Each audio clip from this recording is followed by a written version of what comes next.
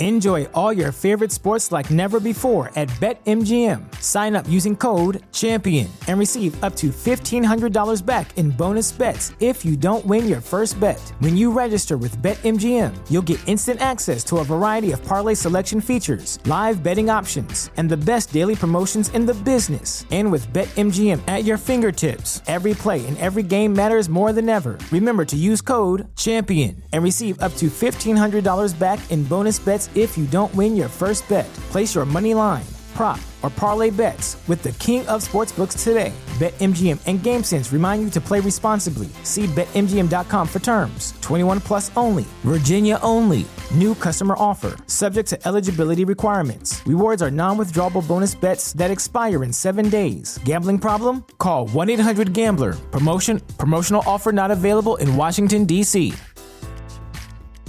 So if you're here with me right now, you probably listen to a lot of podcasts like I do, and maybe you've thought about starting your own. I need you to stop thinking and take action on that. I'm going to help you start your own podcast. You can do this. It's not as hard as you think. Not only will I be able to help you figure out the equipment you need and how to pitch guests and how to be consistent, but we can also talk about strategies on how to actually make money from your show. All you have to do is go over to startthatpodcast.com to work with me, sign up for a one-on-one consultation, and I will make that happen for you. As a listener of the show, I have a special offer going on right now, so make sure that you go and take advantage of that. Once again, the link is startthatpodcast.com.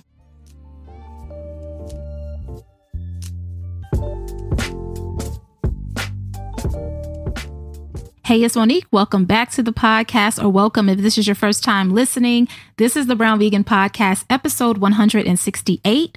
And with this show, I love to present veganism from a practical perspective to help everyday people go vegan in a way that feels good to them.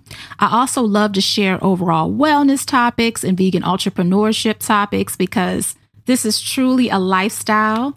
Make sure you can hang out with me on Instagram and on YouTube. My handle on both platforms is Brown Vegan. So yes, I hope you're having an amazing day. As always, thank you so much for tuning into the show. Before we get into this week's episode, I want to shout out our listener review. Thank you so much to Eugene Christina for leaving a 5-star review on Apple Podcasts. The title of the review is Interesting and Encouraging. I really like the recent episode with Rashida Joy in particular. The host asks a lot of great questions with all of her guests. The solo episodes are also good with practical tips about going and staying vegan.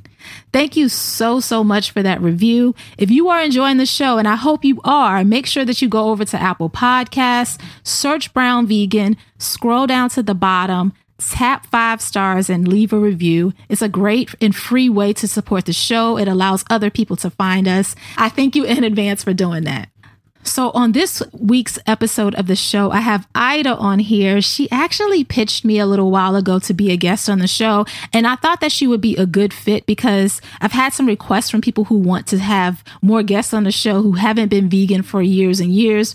And Ida has only been vegan for about 2 years, so I thought that her perspective would be really good, like a nice, fresh perspective of what veganism looks like.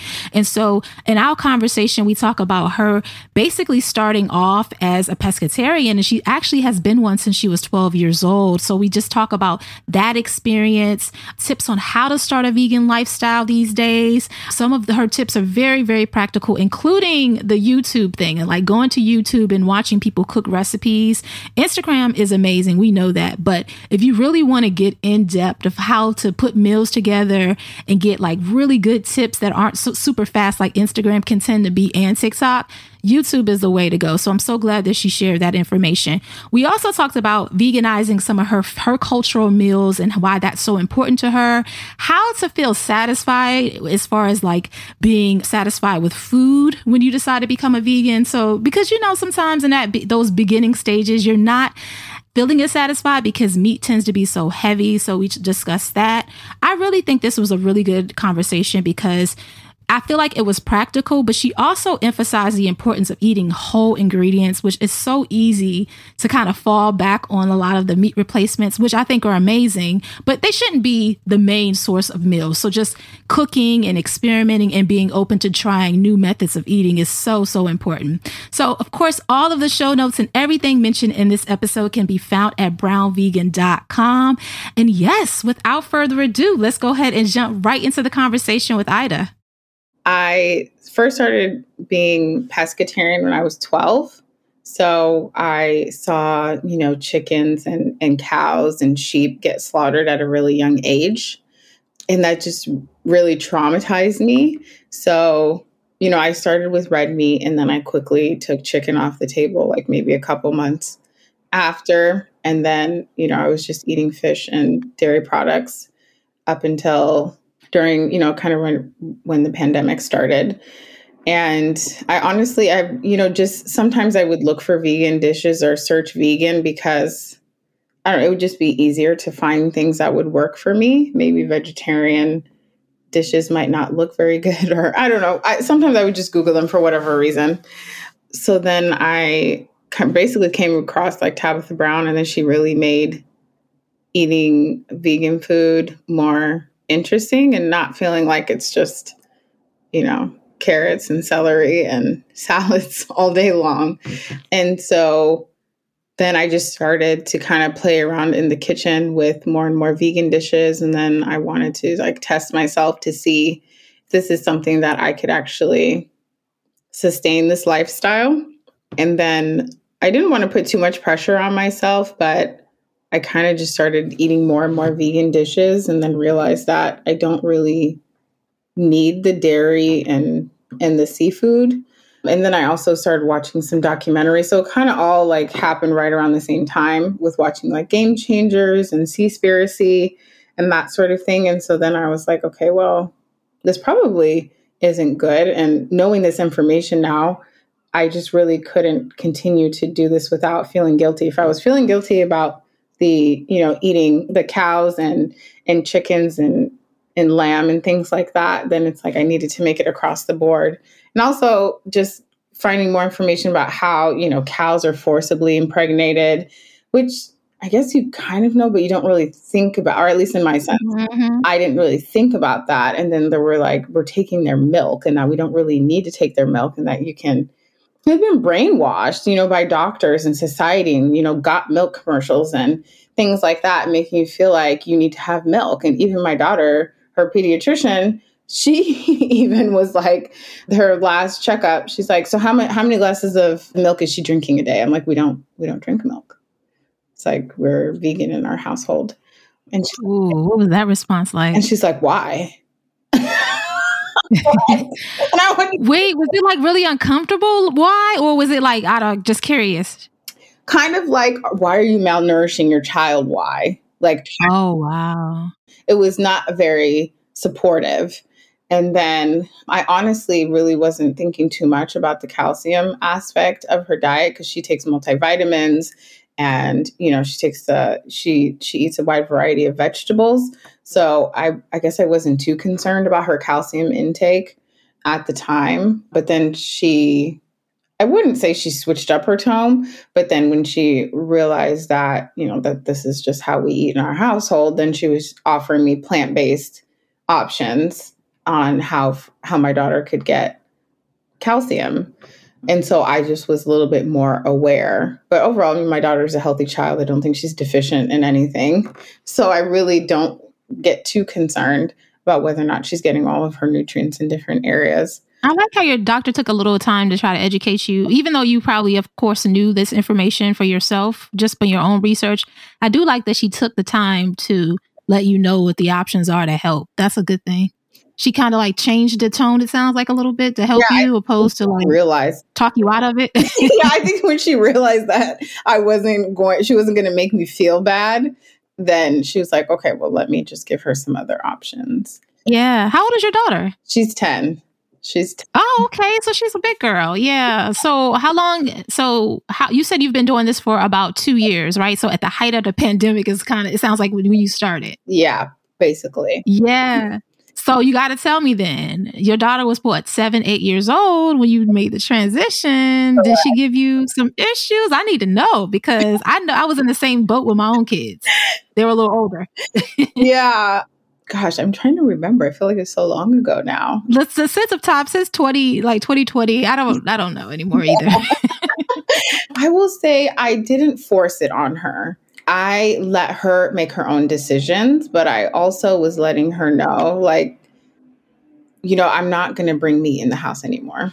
So if you want meat cooked, you're going to have to get it somewhere else. Like I basically was, it's like you can, sometimes she'll eat lunch at school and she still does this every now and again. And it may not be 100% vegan meal, but I don't put the full pressure on her to be 100% vegan. I do try to educate her and have her understand why we should be 100 or she should be 100% plant-based, but she's not 100% there yet. But everything in our house is vegan.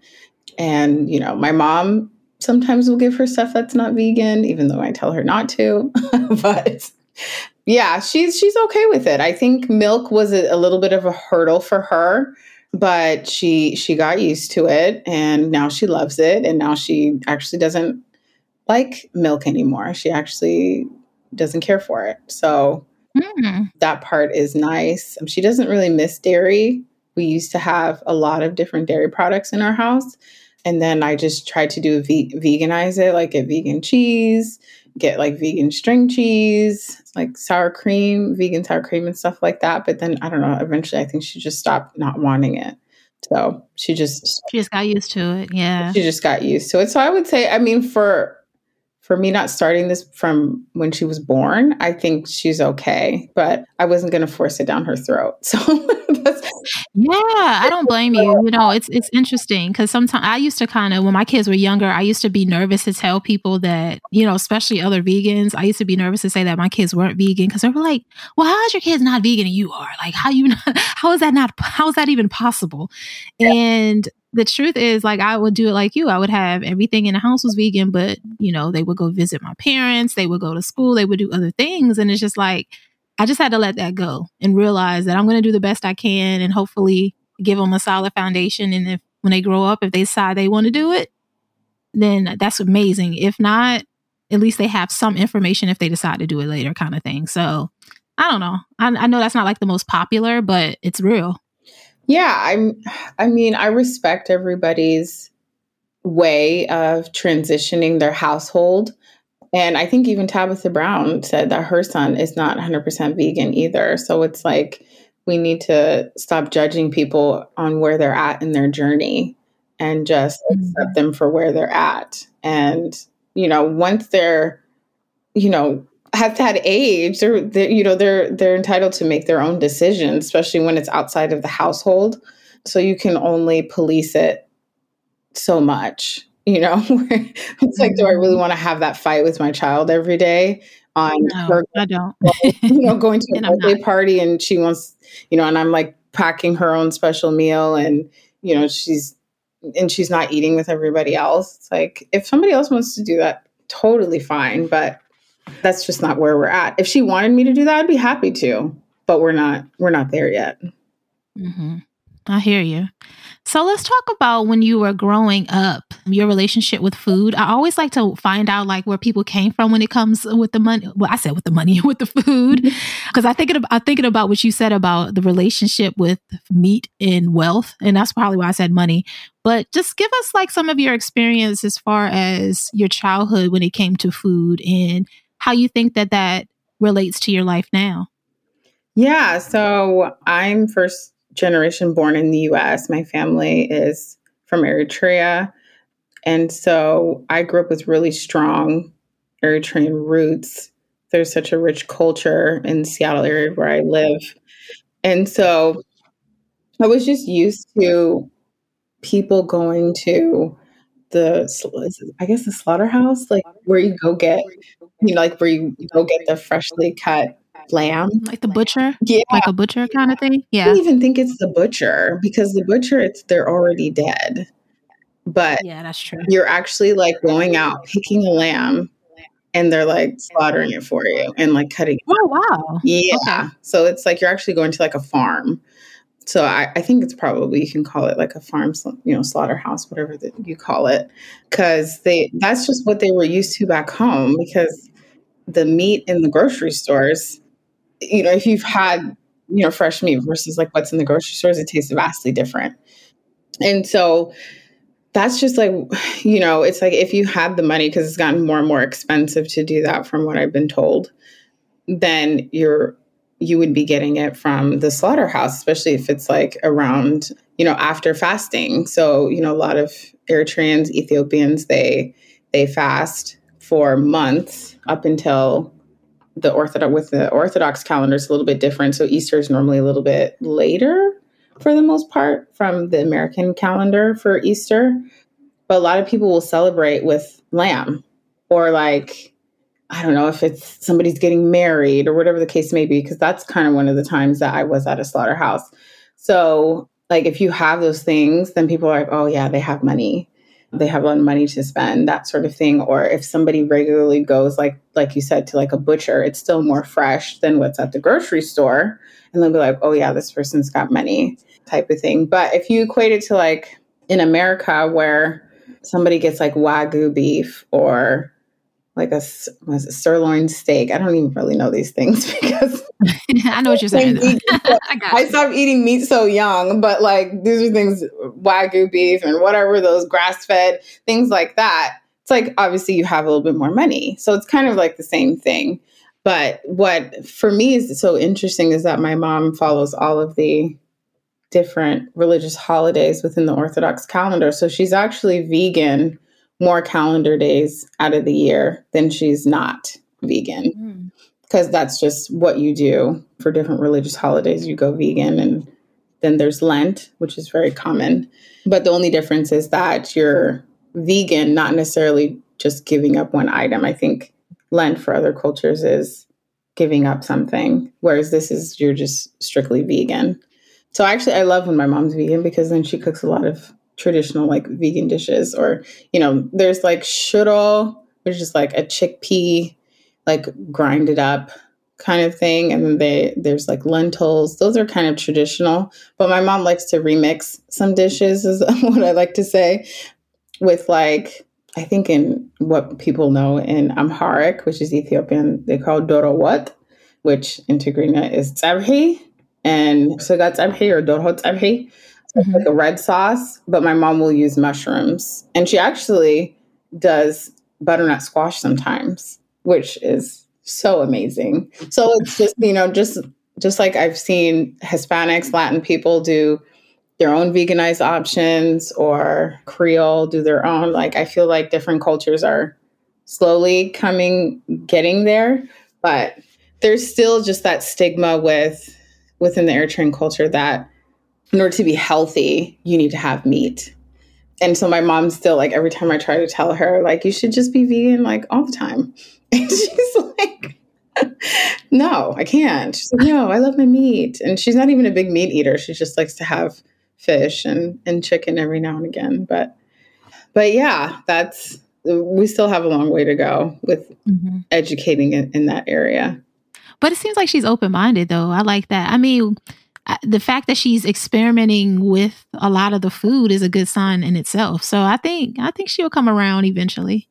My mom is definitely very conscious with her health. So she definitely comes at it from a health standpoint.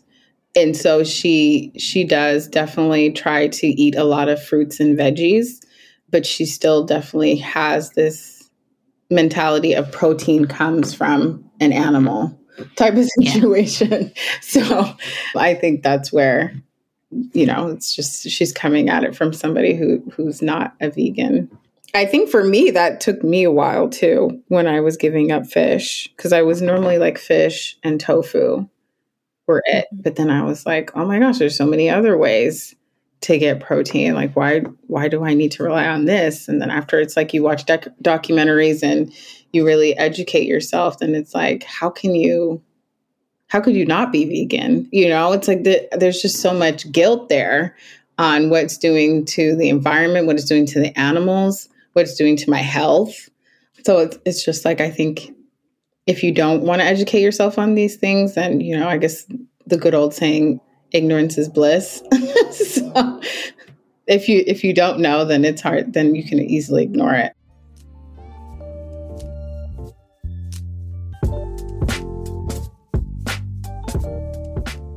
It's Monique hopping in to tell you about one of my favorite brands of cookies and to let you know how you can save some money when you try them for yourself. Shout out to Maxine's Heavenly for sponsoring this episode of the show. I've told you about them before, and I'm going to keep talking about them because they make delicious gluten-free cookies that will satisfy any sweet tooth without a million ingredients.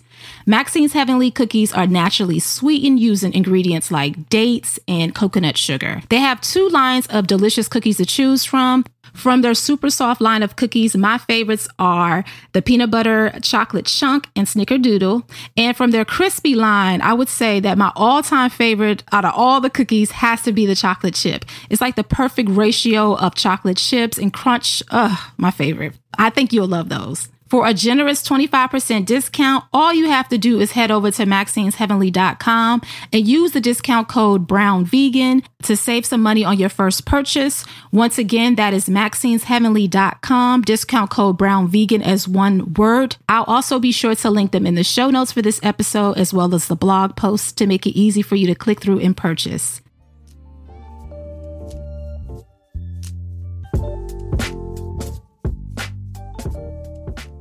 So let's talk about this because you've been doing this for 2 years. I know that this is really fresh in your mind, but I want to know, when you first started, did you have concerns about, I know you were talking about the fish and you wanted to make sure you got protein. Were there other nutrients that you were concerned about not getting enough of? Like, are there some things that you had to educate yourself more on? Like, how did that look for you when you first got started? Yeah, I think protein was the only one that I really thought about. But once you start, Googling things and really educating yourself on different things, you can see all the different plant-based options that give you the nutrients that you need. So I wasn't really worried. And I think I was just more so, the protein aspect and just trying to stay full. If I could keep. Yes. Okay. Let's talk about it. Let's talk about it, because I know when I first went vegan, I remember being hungry in the beginning. Were you hungry? Sometimes. I mean, it just depended on what I was making. But I think I also, depending on what I was eating, because sometimes I was eating dishes that were raw. And I think I had to teach myself that if I am eating raw, I can eat more in abundance. And it's more so what's on your plate and educating yourself on what you need to have in a certain percentage and what you can have a lot of. Like if you want to have a lot of broccoli, a lot of spinach, leafy greens, things like that, then that's fine. You're not going to gain weight from that. But if you're filling up on a lot of starches like rice and potatoes and things like that, then you kind of have to watch how much you're eating of that in a sense. I'm not saying that you should just eat potatoes once a week or something like that, but you just have to change your mindset, because especially when I'm eating raw, I don't really count my calories, but I don't always eat 100% raw. So if I'm going to eat something else that's not raw, maybe later in the day or maybe next week, then I might go back to I never really count calories. That's not something I really like to do. I was going to say, I don't at all. But I think I bet my better way to describe it is that I watch my portions, but I don't necessarily watch my portions when I'm eating raw. When I make a salad, I make a huge salad, and then whatever I put on top of it, like, I don't know, like I recently posted something with oyster mushrooms. King oyster mushrooms. So I kind of use that as my meat, so to speak. But it was a big salad and I was fine. But I think before I used to make like a smaller salad, like, yes, smaller portions. And exactly. I need to watch how much I eat. It's like, it's right. It's like it's interesting. It's so true. Because it's interesting. Like, I think a lot of times when people say they're hungry in the beginning, at least this was my experience. It's like you're used to like a salad being a side dish, not your main dish. Yeah. So if you're thinking, oh, I'm going to just eat this salad that I picked up from somewhere, And it's like, it's a little ass salad. You're like, no wonder I'm hungry 30 minutes later because that was like a bowl of water in a way. Of course you're going to be hungry. So it is a mindset shift. Like when I make a salad now, and I know you can relate to this too, it's like there's some beans in there. There's some avocado in there. There's like a lot of good greens in there. There's some nuts in there. I make it like a cashew based dressing to go with it and, things like that. So it feels more satisfying. It's not like this little romaine and some shredded carrots thing. No, you can't do that. Exactly. And, my salads are big with tons of veggies in them. And I think my mistake in the past was maybe just doing lettuce and then, cucumber. Right? And then being like, why am I not full? Right. That's true. Just like even in the way we eat fruit, a lot of us are kind of used to just having fruit as a snack on the side. And then when we become vegan, we're thinking, oh, that is our meal with some cashews. It's like, no, this is not your meal. This is why you're hungry because it's probably not enough food. It's probably not. So it does take some time to shift your mindset around that. But I love what you said about the mushrooms and about how you use that as a replacement. Was that easy for you to do when you first started your journey as far as looking at something and saying, okay, this is how I'm going to put a meal together. These oyster mushrooms are going to be like my protein for the meal or my meat replacement for the meal. And then I will have maybe some potatoes and some spinach. You know what I'm saying? Like, were you able to like instantly be able to do that? Or did it take you time to adjust? No, I think it was pretty easy, especially because I literally watched like probably almost every YouTube episode of Tabitha Brown's cooking. Okay. So Tabitha, you're a super fan, it sounds like. I'm definitely a super fan. And I found her late in the game. So she was already kind of like, these were like old videos. And this is like pandemic, like we're not going anywhere. And so I had some free time on my hands. So she just made a lot of dishes that I really liked. And then I remember she made like this raw taco meat, or she cooked it too, but I ate it raw and I ate it cooked and I liked it both ways. But it was with mushrooms and bell peppers and onions and mushrooms, onion, bell peppers. And the main ingredient, which was the walnuts or pecans. And I was going to ask you with the walnut meat. Yeah.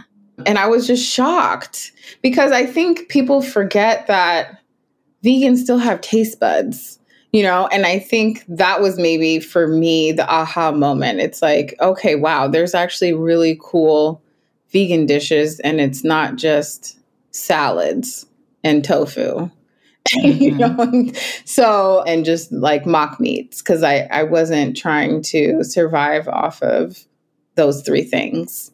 I really wanted to be able to make plants and legumes, nuts and seeds, like just really taste good. And that way I wouldn't go astray.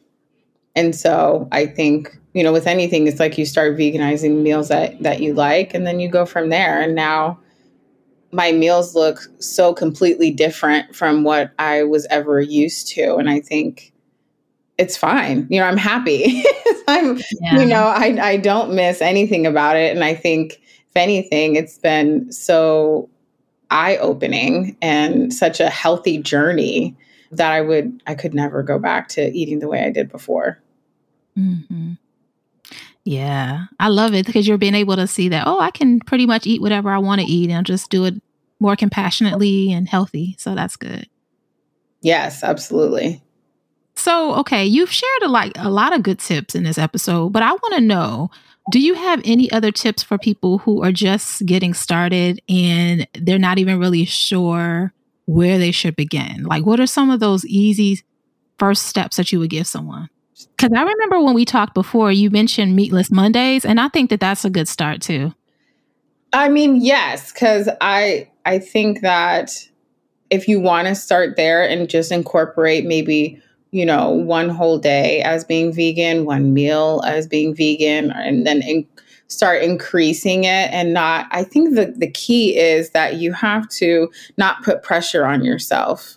Like, I have to be vegan, I have to be 100% vegan or nothing.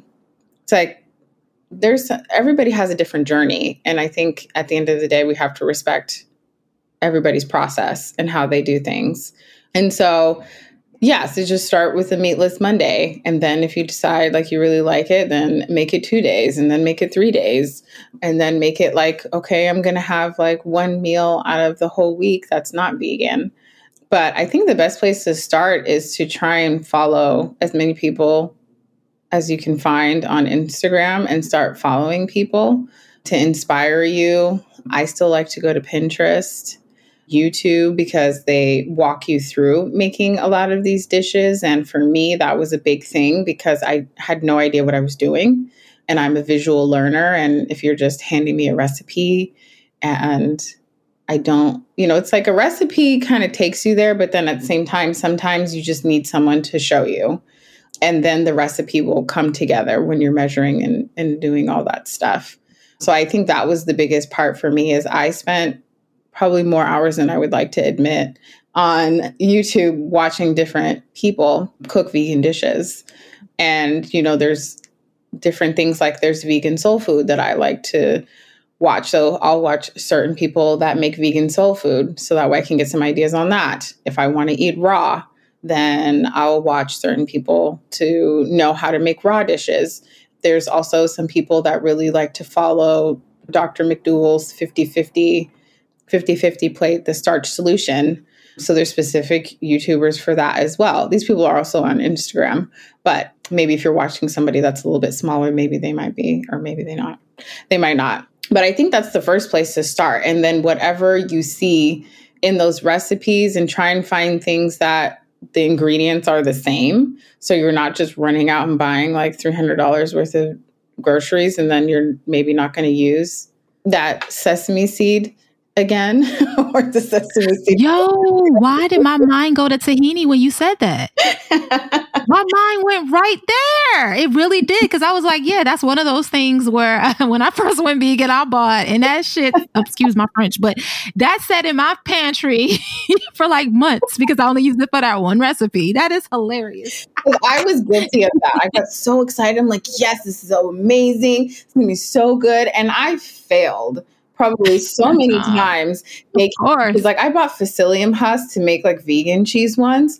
And wow. It was disgusting. And the psyllium husk is still sitting there. I'm not saying that it's maybe I messed up or maybe that was just the wrong recipe, but that's just a perfect example. The psyllium husk was not cheap.